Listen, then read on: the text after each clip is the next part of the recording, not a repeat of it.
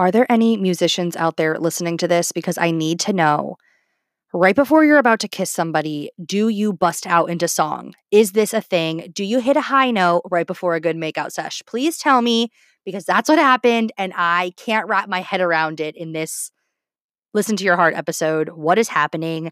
My mind was twisted and I need to know if you bust out into a Mariah Carey high note before you kiss your partner. Please share.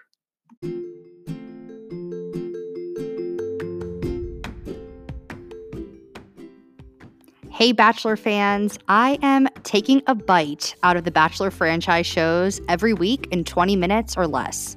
I'm your host, Stephanie, of Give That Girl a Snack, and I'm giving you the need-to-know pieces of info with a sprinkle of my opinion and predictions.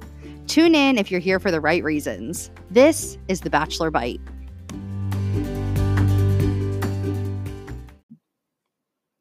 What's going on, my Bachelor-loving friends? We all just experienced the season finale of Listen to Your Heart presented by The Bachelor. And while the season was entertaining, I'm not sure that they could have mashed more into one episode. But nonetheless, here we go. Let's chat about it. I'm excited to hear everybody's thoughts.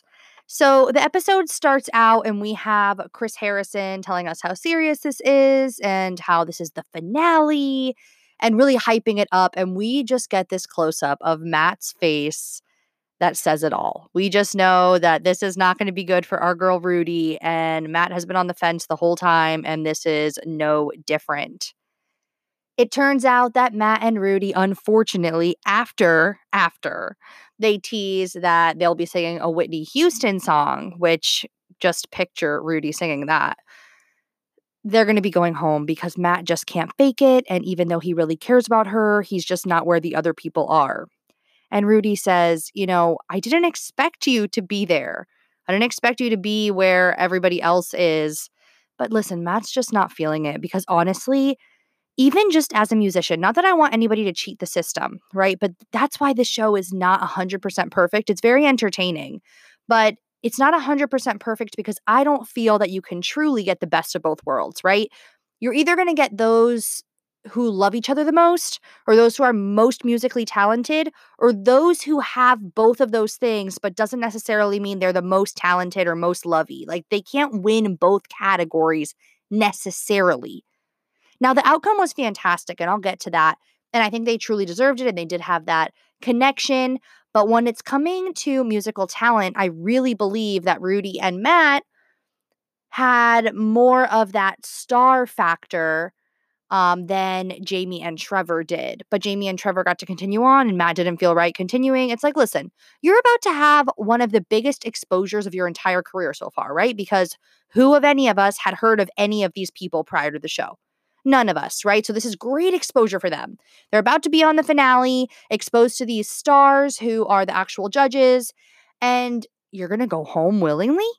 You don't have to fake it. You can say, we're not ready to get married, but we're into each other. Like, really? Like, come on. I can't. I can't with that. I don't know. I wasn't into that, and I felt like it robbed Rudy of her experience and that it just wasn't fair. And I knew from episode 1, if you go back to podcast 1, you'll hear me say that Matt, I wasn't feeling him. And he kept it along. I went with Rudy and whatever, but, they ended up not being a match. We didn't get to hear Rudy singing that Whitney Houston song, and she would have killed it. But if you're interested on her Instagram, she did do a little karaoke version, which, for being a karaoke track, she absolutely slayed it. So check that out if you're interested. Moving on, it's Fantasy Suites. And we see Trevor and Jamie get their note from Chris, just like they normally would on a Bachelor season. They, of course, say yes. They go to the Fantasy Suite. They clearly sleep together. They're lovey-dovey. It's fantastic for them. Great. I don't know. I'm just...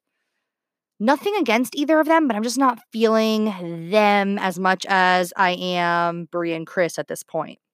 So then we see Bri and Chris. They agree to not go to the Fantasy Suite. Bri's just not ready for that. She wants a deeper connection. I don't understand why they can't just go and talk like so many seasons of The Bachelor say they do when contestants aren't ready to, do it. But who knows if it was producer orchestrated, because then it went on for the next 15 minutes trying to get us all to believe that Chris and Brie were not going to win the show, even though we all knew that they were the more talented and more genuinely in love couple. And I mean, if you're a Bachelor veteran, you knew the producers were playing us. But if you weren't, it was quite convincing that they just had lost this connection and now things were weird in the practices that they showed. It was just awkward. So then the performances happen, and Trevor and Jamie, they do a great job. Their connection when it comes to like touching each other while they perform was a little bit awkward to me. I know that they were really trying to make it look like they had this connection, and they did. And I know Jamie really liked him. I'm not sure how his true feelings were for her, but it just didn't seem very natural when he was like touching her face. It was kind of weird. Then we see Brie and Chris perform. But before we go there, I do want to make a side note. Did any of you catch the moment where Trevor and Jamie were in the car together? They were about to kiss. They both lean in to kiss, and Jamie backs up and goes, "Oh." That's my best, Jamie impression. But basically, she like busts out into like this melody. It was painfully, painfully awkward. It hurt. It honestly hurt watching her do her little singing thing. And it was like when the music's so good, she's got to belt out into song. I couldn't handle it. It was the most awkward thing. Imagine leaning in to kiss somebody and they pull back a little, belt out into a high note, and then kiss you. I don't know. Maybe it's a singer thing. Somebody let me know. Fast forward, Brie and Chris absolutely kill it. I just felt like they were so confident up there. They didn't have to fake this connection. They just sang and their talent really shined through. I knew they were going to win as soon as they opened their mouths. And they just did a fantastic job. And honestly, they ended up winning the show and they deserved it. Their connection was beautiful.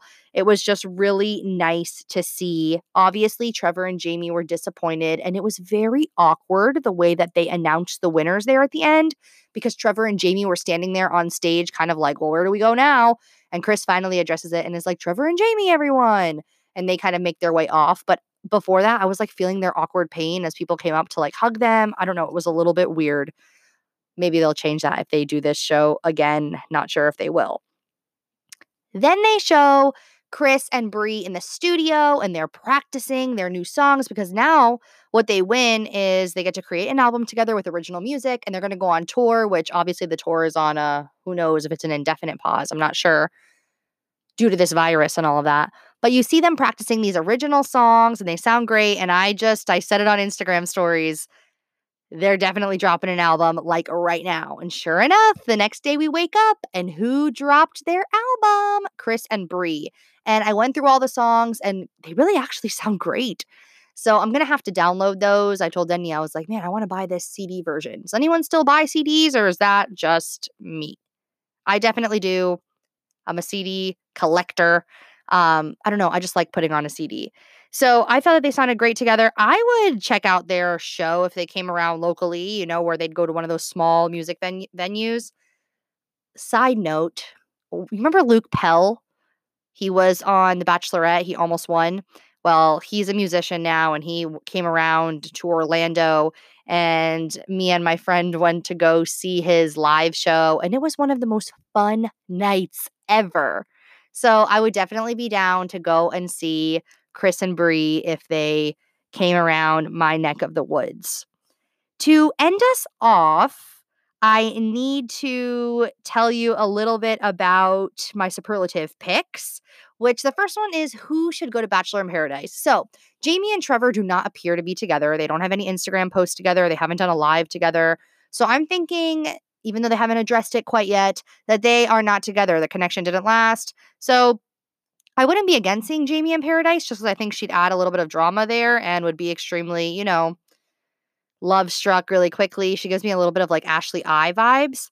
But of course, I want to see Rudy there. And I feel like she would just be awesome because she's just the right amount of crazy. But I also hope her music career blows up at the same time and she won't want to go on the show, but who knows. And then Sheridan too, which I've seen a lot of posts of Sheridan for Bachelor, which would be amazing.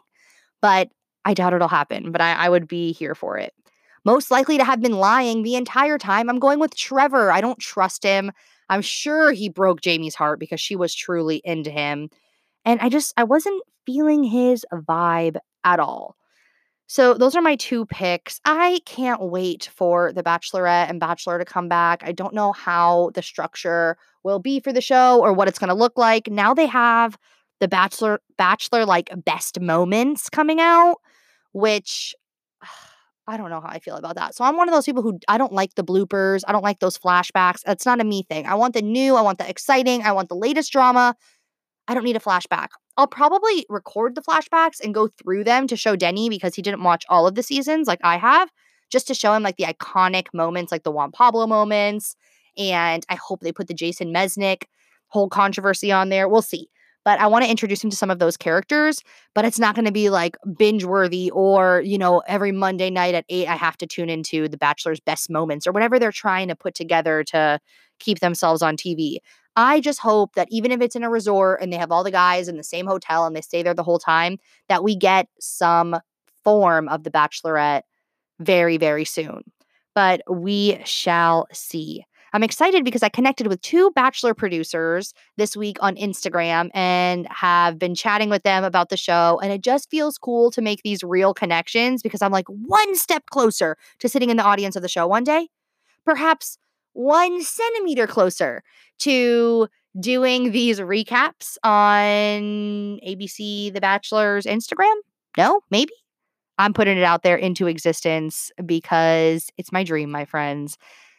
Anyways, until next time, you can follow me at Give That Girl a Snack, where I'm always talking about The Bachelor in my stories. And I'm sharing all kinds of stuff on my feed. So I hope to connect with you there. Thank you so much for listening. And until next time, listen to your heart.